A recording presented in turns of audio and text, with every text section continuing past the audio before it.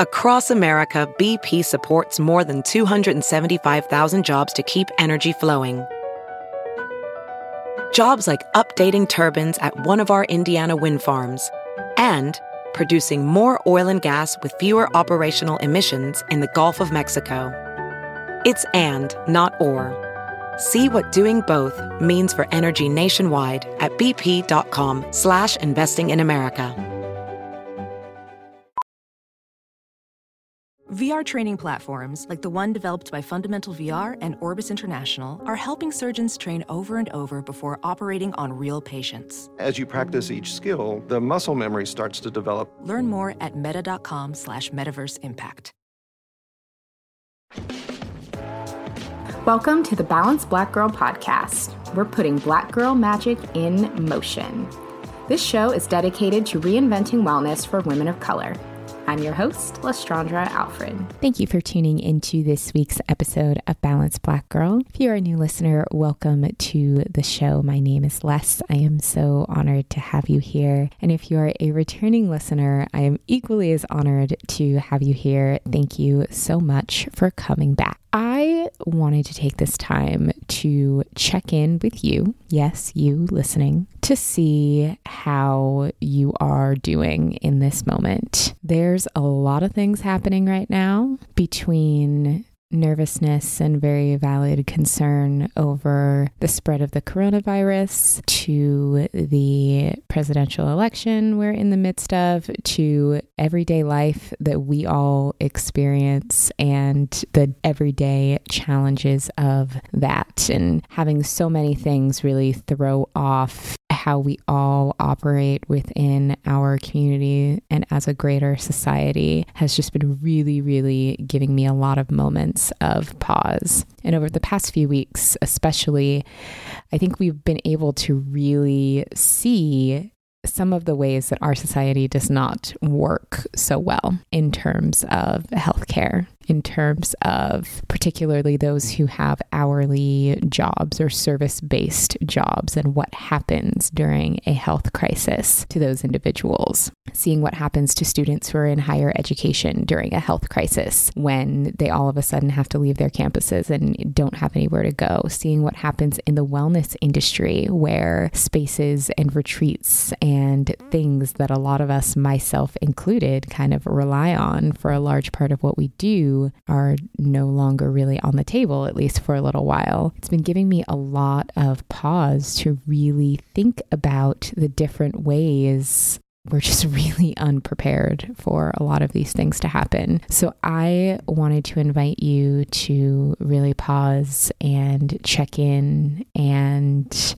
acknowledge all of your feelings, because whatever it is you're feeling in this moment is valid. And also, if you are using all of this as an opportunity to take you some trips, Godspeed to that as well. I don't knock it. Hey, do you, be safe, stay healthy, and live your life and enjoy it. But it has just been a really, really interesting couple of weeks, and I'm really hoping that we find some resolve here soon, very soon, like yesterday soon. So thank you so much for holding that space, for checking in, and for still continuing to tune in and listen among all of the things that are going on, because I know that a lot of worlds have been rocked right now. So thank you for still riding along. Today's guest is Bridget Todd, political strategist, media personality, and co-host of Afropunk Solution Sessions podcast, which is a show devoted to amplifying Black stories globally. During this conversation, we talk about why it is so important that Black stories are told in a loving, authentic way, essentially for us, by us, and why it is that no one can truly tell our stories the way we can. Bridget also gives some really practical advice for how to get comfortable using our own voices. If you are someone who really wants to put yourself out there more, or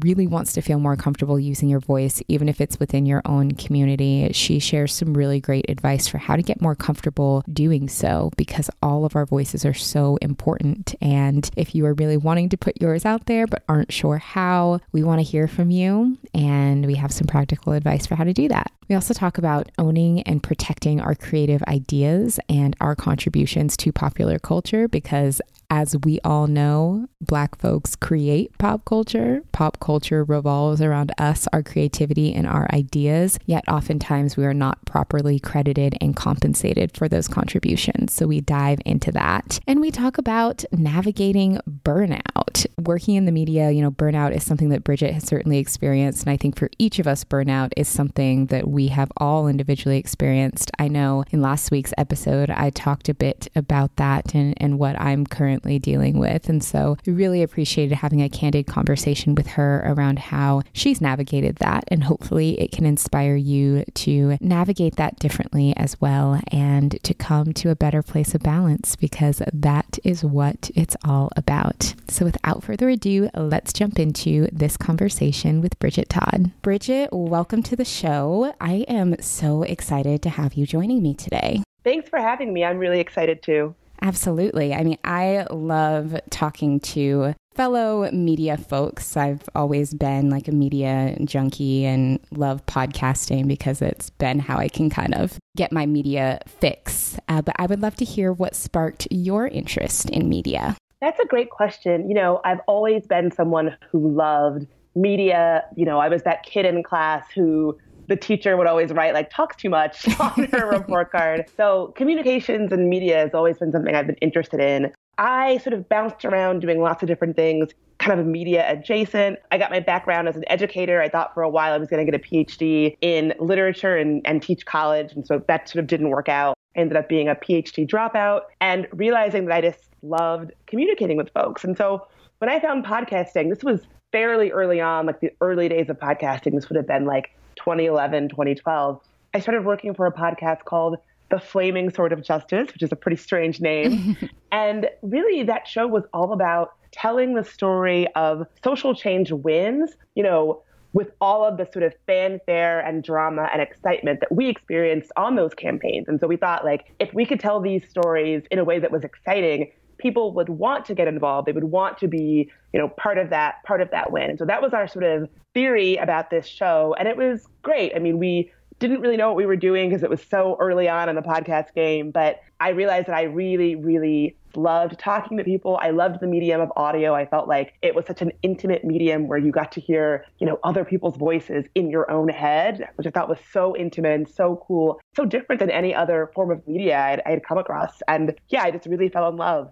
Oh, so good. I'm actually really glad that you mentioned your initial experiences podcasting, because I would also love to talk to you about activism and social change is just such a big part of what you do. Have you ever had moments where you felt like you wanted to make an impact, but you didn't know how? And how did you navigate those moments? Oh, man. I mean, that's exactly why I do what I do. When I first started as a professional person, I was in a PhD program for literature, and I was studying literature from a time period that felt very bygone. So it didn't feel very urgent. I didn't feel sort of urgency around what I was studying. I was also at the same time teaching at Howard University. And I don't know if you know much about Howard, but it's a university in DC, and the students there are known for being very civically engaged. And what's interesting is that even though I was the adult person teaching the class, at the time, I felt very disempowered. I felt very sort of checked out of my own democracy. I knew that I wanted to be involved and engaged, but beyond writing a Facebook status to my friends, who most of which believed what I believed already, I really didn't know how. And it was my students who really inspired me to make me feel like I could use my voice, I could make change. These were students who after class were coming up to me, asking me to sign petitions to get the university to stop using specific kind of toilet paper because that company funds private prisons, right? These were kids who really, really felt like they could make a difference, they could use their voice. And they never seemed to let that voice in the back of your head that was oh, no one's going to care what you have to say. What's the point of getting involved? They never really seemed to let that voice get to them. And so it was being around these empowered young people that really empowered me. And so I dropped out of my PhD program. I applied for internships and fellowships all over DC. I was probably the oldest intern in DC, the only intern with a full-time teaching job on the side. And yeah, from there, I got more involved in activism and organizing and particularly the media and storytelling side of that. But if it wasn't for those students and their excitement and their, fervor about being involved, I don't know where I would be. That's a beautiful story. And I think such a good example that learning is kind of a two-way street. From the outside looking in, someone may think, okay, well, you're the teacher in that scenario. They learn everything from you. But that's a really beautiful example of how you were all able to learn from each other. Definitely. Yeah, I learned so much from them. They shaped me so much. And even though I was the one who was the teacher, it was definitely a two-way street. Yeah. Oh, that's incredible. And I think good inspiration for anyone listening who, if they feel like their opinion doesn't matter or they aren't sure what to do with it, just to keep going because you don't know who you could be inspiring. Absolutely true. You never know.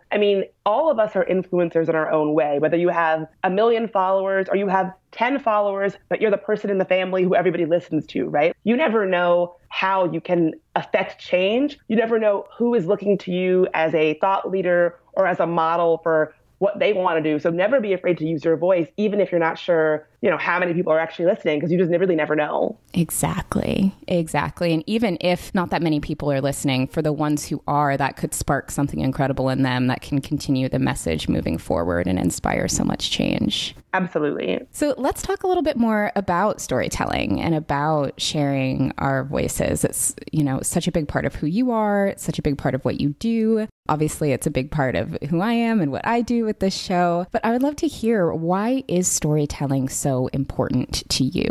Well, I think it's important because I think storytelling really is at the crux of what moves people.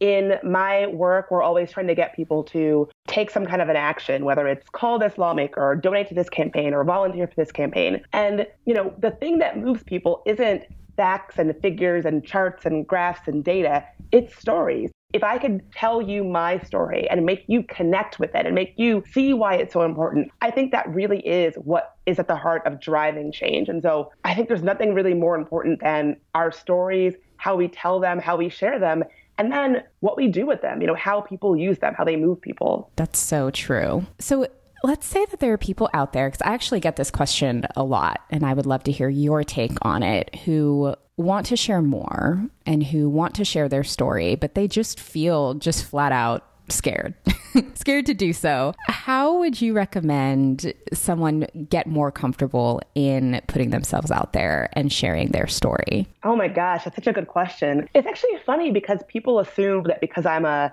podcaster and I do a lot of public speaking that I'm very comfortable doing it. But honestly, I was not someone who ordinarily would have thought would be in front of an audience or telling an intimate story to strangers, right? And so that was something I had to get comfortable with. And it sounds kind of cheesy, but the first way that I started doing it was this organization called Toastmasters, which, you go and you make a pretend toast, and everybody there is really just trying to get more comfortable speaking in front of an audience. For me, it really was a muscle that I had to strengthen. And so I would say if you're afraid to start, everybody has to start somewhere. And just remember that it isn't the kind of thing that you're born with or not born with. You can strengthen that muscle just like any other muscle and get comfortable with it. And so it's just about practice. It's about consistency. And it's about pushing through the awkward and saying okay, well, I'm just starting out. I'm feeling a little uneasy, and then pushing through and doing it anyway. Such good advice. And obviously being the wellness person, I'm all about the muscle analogy because it's so true. Anything like public speaking, confidence, all of these things are truly a muscle that you just have to work at and practice and strengthen. Exactly. Yeah. And Toastmasters is such a good resource. I too have attended some Toastmasters meetings in my day, which is just such a good resource that, I feel like there's Toastmasters chapters everywhere. Everywhere. Yeah. That was really, I once had a mentor who told me you could be the most successful person at whatever you do, but if you can't communicate that to others confidently, you're really missing out. And so at the time I was I'm getting invites to speak at conferences. I'm being asked to do this kind of public thing and I'm so nervous. And she was like, yeah, you got to get over that. Just straight up. I love it. So also, in addition to storytelling, I would love to add another layer to this, which is also still telling our stories as Black and Brown people, the importance of us telling our own stories in our own way. So for you, why is it so important that Black stories are heard? Well, I think it's important because we deserve them. We deserve to have our stories lovingly and thoughtfully told and have our experiences centered, right? Like nobody else, it's a given. We take for granted that other folks, white folks are going to have their stories told, but also other marginalized voices, women, other people of color, queer folks, trans folks. We all deserve to hear our stories told. And I think that, I used to feel that, we had to keep telling our stories because that was how we got folks on the other side to see us as human and to really understand us. But now I've sort of evolved from that thinking. It doesn't matter. We shouldn't have to convince folks like that we're human and that we're worthy of dignity. We deserve to have our stories told, just point blank, end of story. And so I think that, the more diverse, inclusive, rich, thoughtful stories we have, the better we can really understand each other. And we just deserve it. Black folks deserve to have our stories told, to have our stories amplified, and to have that be a given that we deserve that. Fire. I just could not agree more with everything that you just said. It's so true. Especially the point around not having to defend our humanity, because unfortunately there have been plenty of circumstances under which we have been put in that position, but we should not have to at all. Absolutely. And I think that was something that I had to sort of sort out within myself, this idea that no, the reason that we tell stories is not to convince others of our humanity. If you're telling a story to convince somebody else of your humanity, that is a problem within them that they need to sort out. We deserve stories just as a standalone thing because we deserve them. It shouldn't necessarily be attached to making people see us as human beings worthy of dignity. Exactly. Something else that I've learned a lot just in even having the show, interviewing so many different women of different backgrounds and just having more conversations, is that it also shows us that the things we experience, we're often not alone in them. Even last night, I was talking to my best friend who lives in DC, and so we don't get to catch up as often as we'd like. I don't even remember what we were talking about, all sorts of stuff. I was telling her about some problem I was having, and she was like, oh my gosh, me too. I thought it was just me. She said that probably 3 or 4 different times throughout the conversation. And I realized the more women I talk to, either on this platform or just in other areas where I feel comfortable sharing stories, we have that moment where it's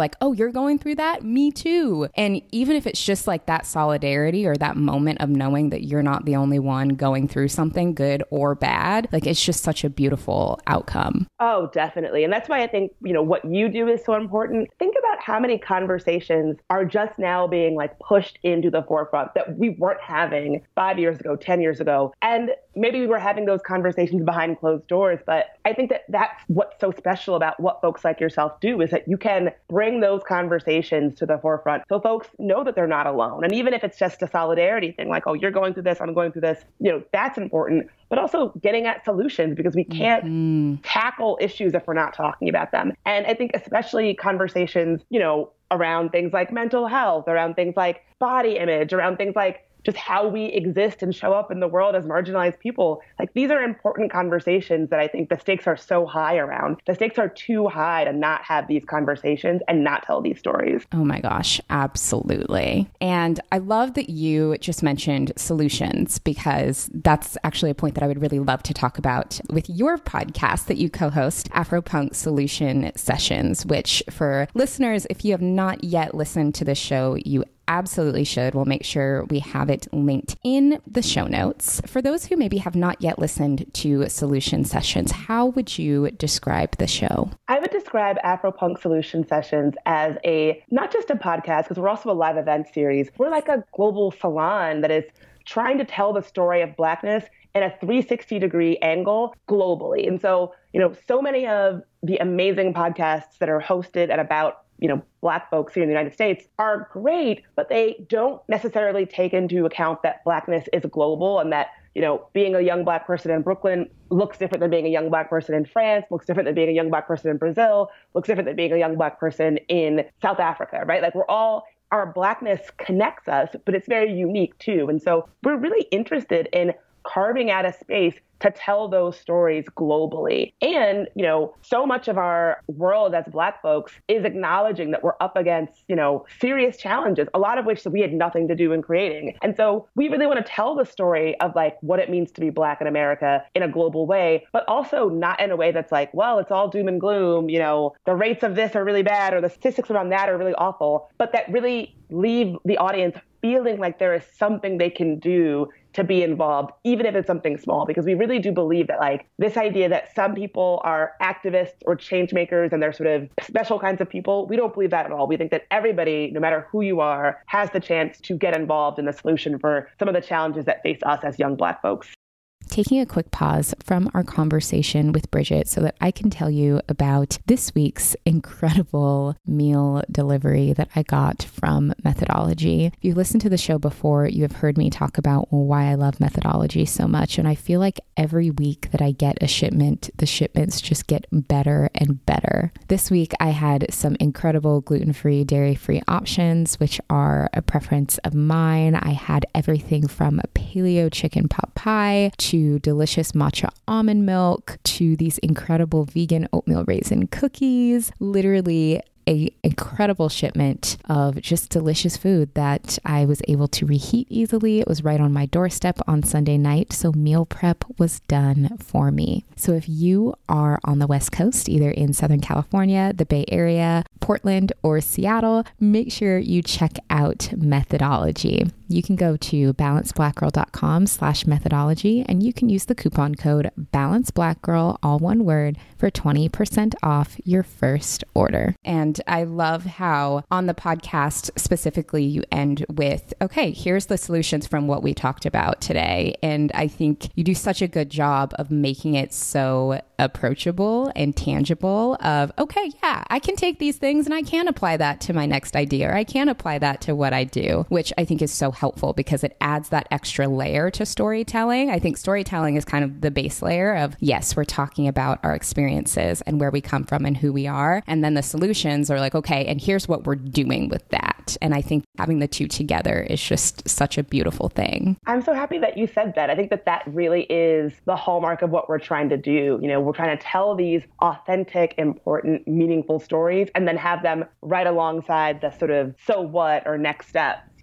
Yeah, absolutely. So there are a couple of episodes of Afropunk Solution Sessions that I would love to also talk to you about that I think our Balanced Black Girl listeners would especially love. And so we'll make sure we also have those linked in the show notes. The first is the Rest as Reparations episode, which I just really enjoyed because I feel like it did have a lot of like humorous elements to it. I loved how you shared at the beginning, like you were very skeptical of the idea of kind of participating in the nap ministry event and like the group nap, like, I don't know about this, in a way that I feel like as I was listening, I was also like, I also don't know how I would feel about that, and kind of took us along with you, but through that, which I really loved. However, and I won't give it all away because I do want folks to go and listen to the episode, but kind of the takeaway there was around how important it is for us as Black people to really allow ourselves time to rest and recover, be it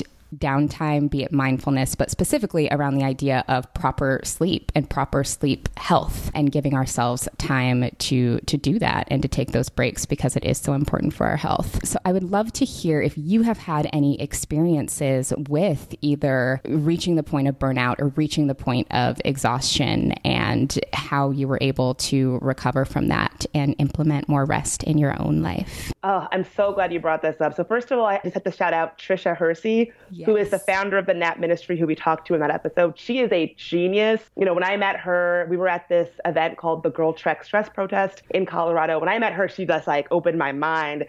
I go into that episode a little bit skeptical. Rest as a like group naps, like what is this? I really didn't know what to make of it. But by the end, I was a real believer. If I'm being honest, I would have to say that I think that I spent a large chunk of my young adult life experiencing some form of burnout. I really, I wasn't raised in the kind of home where we talked about things like self-care and taking time. You know, my mom is a hardworking Black woman, and she's the kind of Black woman who, when she talks about what fills up her day, it is work, it is paying bills, it is very practical. You know, it is food on the table, it is raising her kids, right? And so that was the kind of household that I grew up in. And so I grew up thinking that Black women were super women. You know, we do it all. We don't complain. We don't need to take breaks. We take care of everybody else. That's the kind of household that I grew up in. And it wasn't until very recently that I took a step back and started to sort of unpack all of the different ways that that was not serving me, right? Like, I think I only thought of myself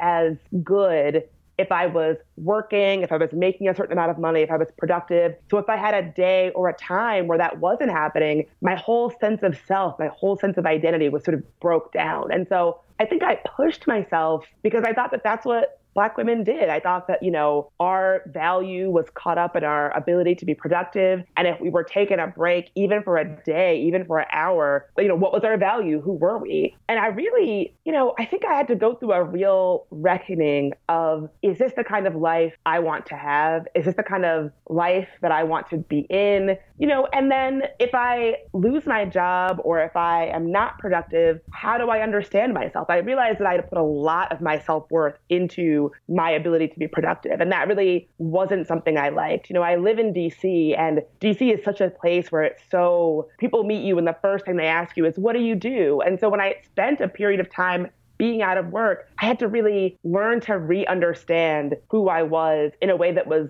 divorced from what I did or how I paid my bills or how I made money. And that was a rough process because I really realized I had not done any of that work. And honestly, only now in the last few years do I feel like I've really gotten to a place where looking down at what's on my plate and I like what I see. It's not too much. It's enough to keep me going, enough to keep me fulfilled. But I'm not trying to do it all just because I feel like I have to. I think when you are coming up, especially like millennials who were starting work around the, you know, financial crisis, you're always sort of like operating from this scarcity mindset. I have to say yes to every project because I don't know when I'm going to get that opportunity again. And so it really took a lot of work to say, no, I don't need to say yes to everything and kill myself to take on more than I can handle just because I'm worried about it going away. I can make choices that work for me about how work shows up in my life. And honestly, it's an everyday thing where I have to relearn it and re-practice all the time, but I'm really getting better. I really appreciate your transparency around saying it is work to get to that point, because I mean, while it would be amazing to be in this dream state where we are all just magically balanced Black girls who like naturally just do all of these things and practice self-care in those ways, we are undoing a lot of programming that is like not only what we've seen from our parents, because I had very similar experiences growing up, but is truly ingrained in our DNA, which is what I also really appreciate that episode of Afropunk Solution Sessions talks a lot about, because it's just deeply ingrained in us. And we do have to actively kind of do the work to really prioritize and allow ourselves to not let that scarcity really get the best of us. Absolutely. And, you know, I just want to reiterate, it's a practice. Like you said, it's like a muscle. But I think getting clear about the fact that nobody else is going to protect the things that make me feel balanced other than me, right? Like I can't depend on anybody else out there to be like, oh, well, Bridget, you know, needs her meditation time, or Bridget needs to have XYZ hours of sleep every night. Being really okay with asserting yourself around what you need to show up as your best self every day, that is work that like you have to learn to do and learn to be like loud and unapologetic and assertive about it, because nobody else is going to do that for you. So like when I'm working, I know that if I don't get a decent amount of sleep every night, I just don't show up my best self. I know that if I don't work out for a long time, I don't show up as my best self. So these are things that I know I have to protect it. I have to be vocal about it, and I have to not apologize for it. Such good advice. So that really just being your own advocate, because you're right. Like no one else is going to protect those things for us. We really have to make sure that we're holding that space for ourselves. Exactly. And piggybacking off of, you know, some of the conversations that we were having about storytelling, I would also like to talk a bit about the Digital Blackness 2.0 episode of Afropunk Solution Sessions, which was another really great listen. They're all great listens. These are just the ones that I'm shouting out today. Really around protecting our stories and protecting our ideas and protecting just the beautiful artistry that we as Black people create and contribute to society in all areas. So, and actually that made me think a lot about the recent Google ad that just came out, which I'm sure everybody has seen by now. That was like the Black History Month Google ad where all of these categories for the most searched anything you could think of. And it showed like the Black person who was behind it, which none of this is new information in terms of what all of our contributions to society are. But what I really, really appreciated about that episode was really the emphasis on owning and protecting what's ours, our intellectual property and our language and our ideas. I'm curious for you if you had any kind of aha moments or takeaways when you were having those conversations. That's a great question. I think I didn't know. I mean, Black people basically run the internet, right? Like For that sure. Google ad, I think really demonstrates it. Anything that is good or funny on the internet is like there because a Black person put it there, right? Yes. And so I think that I already knew that. We all know that. But the level to which we can be not protected and exploited, I think I had no idea. I think I knew it intellectually, but in researching that episode, the ways to which like people who have created concepts that go on to make millions of dollars, that woman Peaches Monroe who came up with the phrase on fleek, seeing that phrase on billboards, selling Bath and Body Works and Arby's and all of these things and not making any money from it. I don't think I realized the level to which we can be exploited and how that sort of baked into the system. I don't think it's any surprise that like access to legal services, information about intellectual property law, financial literacy. I don't think it's any surprise that these things are things that have been sort of systematically kept from us as Black folks. And so I think it's sort of the system sort of working in the way that it was designed to work, not so much a system that is broken. And so I think it's really up to us to protect ourselves. If we put something out there into the world, knowing how to protect it, knowing how to make sure that if somebody's going to be profiting off of it, that somebody is going to be us, I think is so important. But it's one of those things that I think, just like with the self-care saying, like, we have to be our own advocates and we have to sort of know what we're getting into because no one else is going to make that easy for us. Oh my gosh, so true. And honestly, as you were talking about the system not being broken, but the system's working how they're supposed to be working to keep that information inaccessible to us, like I got chills from that because I'm just like, it's true. It's so true. That's what those systems were designed to do. Exactly. So important to really understand those topics. So I'm curious, in all that you have done, has there been a story that you have come across that has like stopped you in your tracks or changed your perspective? Yes. It's funny that you mentioned this. I'm going to have to Google her name really quickly because it just happened. So I just returned from the Sundance Film Festival in Park City, Utah, where I was there with Afropunk and Color of Change, making a podcast about the importance of telling the stories of marginalized folks. And we talked to this incredible filmmaker who made this documentary called The Feeling of Being Watched. And it's all about, she's an Algerian American and she's a Muslim, and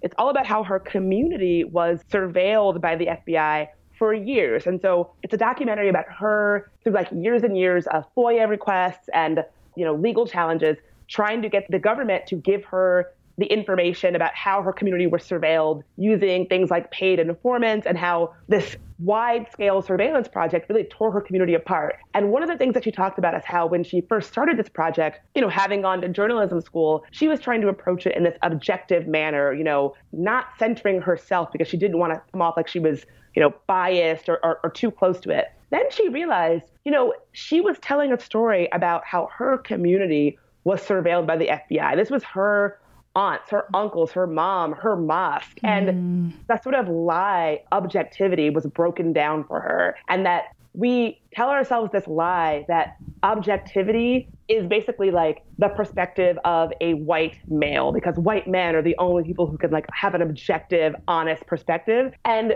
through making this film and telling this story, she realized that that's really BS, right? That we are the experts of our own stories, of our own experiences. And that, this lie that we can't tell a story that we experience or that we're close to objectively is just not true. And so, I was so moved by her breaking down these barriers around objectivity and who can tell a true story, and it made me realize the ways that particularly for marginalized people, we tell marginalized people that they are not experts in their own experience, and that, if they tell their story, that, they can't really be telling it honestly if they experienced it. And why is that? That's so wrong. And so honestly, just listening to her story about her unrelenting pursuit of getting the FBI to be accountable, I thought was so moving. And it really helped me understand my work as a storyteller, because I do think that as a Black person who tells stories about Blackness, particularly in the United States, it can be difficult to want to be like, oh, well, I don't want anyone to say that I'm too biased or I'm not telling an honest story. But we need to just walk in our power and in our truth that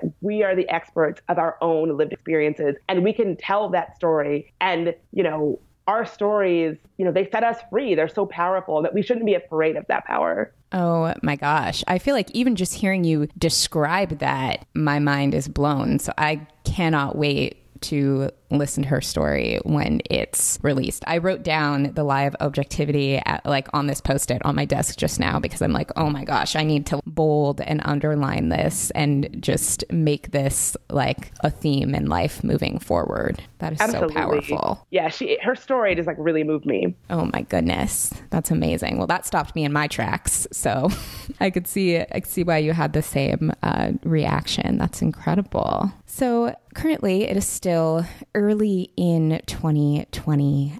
What is next for Afropunk Solution Sessions? What do we have to look forward to this year? Oh, so many. I'm so excited. We were at the South Africa Afropunk Festival back in December, and we got to have a lot of FaceTime with the one, the only Angela Davis. Oh my God. Who is really just a living legend.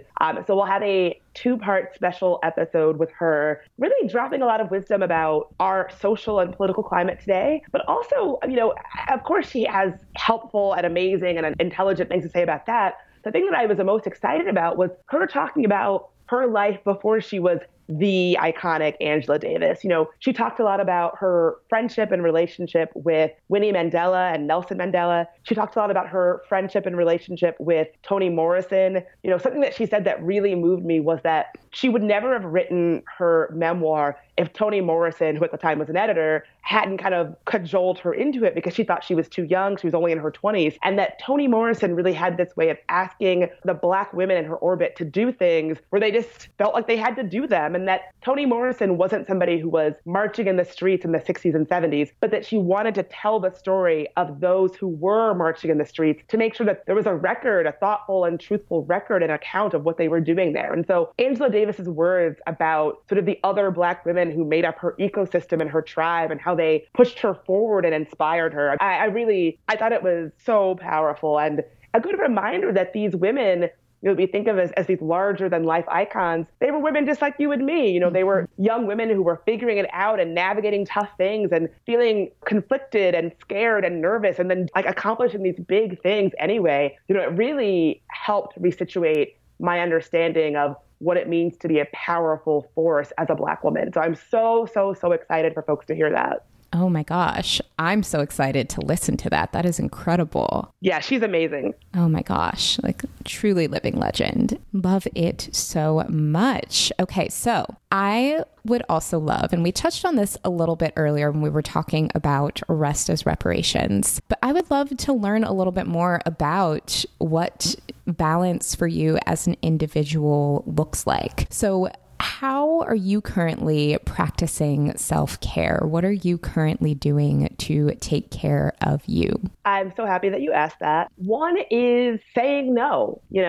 As I kind of talked about, I think for a long time, I felt like I had to say yes to every project, yes, yes, yes, yes, yes. And even the projects that I wasn't so sure about, I was like, well, this seems like it's going to be a lot of work, or this is really aligned with what I'm trying to do. I would say yes to those and like clockwork, always regret it, right? Always, always, always. And so when an email pops up asking me to do something or proposing I do something, I really spend a lot of time thinking about it because I don't want it to be something that I say yes to in the moment and then spend a month putting off because I regret saying yes to it. So I really do ask, A, will it be something that we have a value alignment where it's their values and my values, there's alignment there, then maybe I'll say yes. 2, is it going to be something that makes me a good amount of money where it's like worth my time? And then lastly, is it fun? Is it going to be a slog? If it's something that it's going to just like feel like a burden, maybe I don't need to do it, And so I think for me, my biggest self-care thing that I've been really kind of like trying to practice right now is being more choosy, being more thoughtful, and saying no, thanks for considering me, but not interested when I need to. And really, it's been an exercise in listening to my gut and listening to my instincts. So far, it has only served me well. And I love that those things are your gauge for whether or not you make that decision. Does it align with your mission and values? Are you being properly compensated for your time, which is so important? And do you actually enjoy it? Like, those are great measures of deciding whether or not to participate in something. I love it. I'm going to take your advice. Yeah, I think for me, I really had to get clear about that because there are so many projects. Like a good example might not be an example that makes me look super great, but whatever. I'll share it anyway. 2 years ago, it seemed like all of my friends who were creatives were getting these really amazing, flashy book deals. And it was one of those things where like, I found myself like rooting for them, but also secretly jealous. Like, where's my book deal? Like, I should get a book deal. Like, I'm going to try to get a book deal. That's it. I'm going to pitch myself. I'm going to see if it happens. And then I realized, do I actually want to write a book, or do I just like feel like I should because all of these people around me are doing it? So really, I had to really have a long, hard think about it and realize I don't actually want to write a book. If I had a book that I was working on right now, I would be procrastinating and all the other things that I have that I enjoy working on, I would either A, neglect them, or B, start to feel weird about my relationship with working on them. And so I kind of was like, wait a minute, this is not a project I actually want. I just feel like I'm supposed to have it because it seems like everybody else in my life has it. And so that was an example where I had to really be honest about my motivations. Did I actually want this because it was a project that made sense for me and aligned with my values? Or was it just a thing where I was like, oh, well, I got this idea in my head and now I want to do it. And so had I actually pursued trying to get a book deal, I'd be miserable right now. I would be so overwhelmed. Oh my gosh. I actually think that that's a really great example that just makes you sound super relatable, because how many times have we all kind of committed to something because we feel like we should or other people are doing it and then realize it's not the right thing for us? Like, I can think of a million examples where I've done the same thing and regretted it. So I really appreciate you sharing that example with us because it's very relatable. Yeah, because at the end of the day, it's going to be you working on the thing, navigating the thing. I mean, when I was in graduate school, before I decided to drop out, one of my biggest worries was oh God, my parents are going to be so disappointed. Then I realized my parents will not be the ones writing the paper or taking the test or up all night. That's going to be me. So I need to make this choice for me and nobody else, just based on, what I'm supposed to want to accomplish. It has to be really coming from my heart. That's the best act of self-care. Definitely. So good. So Bridget, what does being a balanced Black girl mean to you? Oh, what a good question. Being a balanced Black girl means being in charge of your own destiny and your own life and where your energy goes and where it doesn't go. I think one of the most important parts of self-care for me is self-preservation and getting to decide what takes up my energy and my time. And I get to decide that. And so I think that being a balanced Black girl is being the decider of where your energy goes and doesn't go. Oh, mic drop. That's so good. I love it. Bridget, thank you so much for coming on the show today. How can our audience keep in touch with you? Well, definitely subscribe to the podcast, Afropunk Solution Sessions. You can find it on Apple Podcasts, Spotify, Google Play, or wherever you get your pod on. And you can follow me on Instagram at Bridget Marie in DC. Love it. We will have the podcast linked in the show notes as well as your Instagram so that folks can keep in touch. Thank you so much for coming on the show. Thank you for having me. What a blast. Yeah.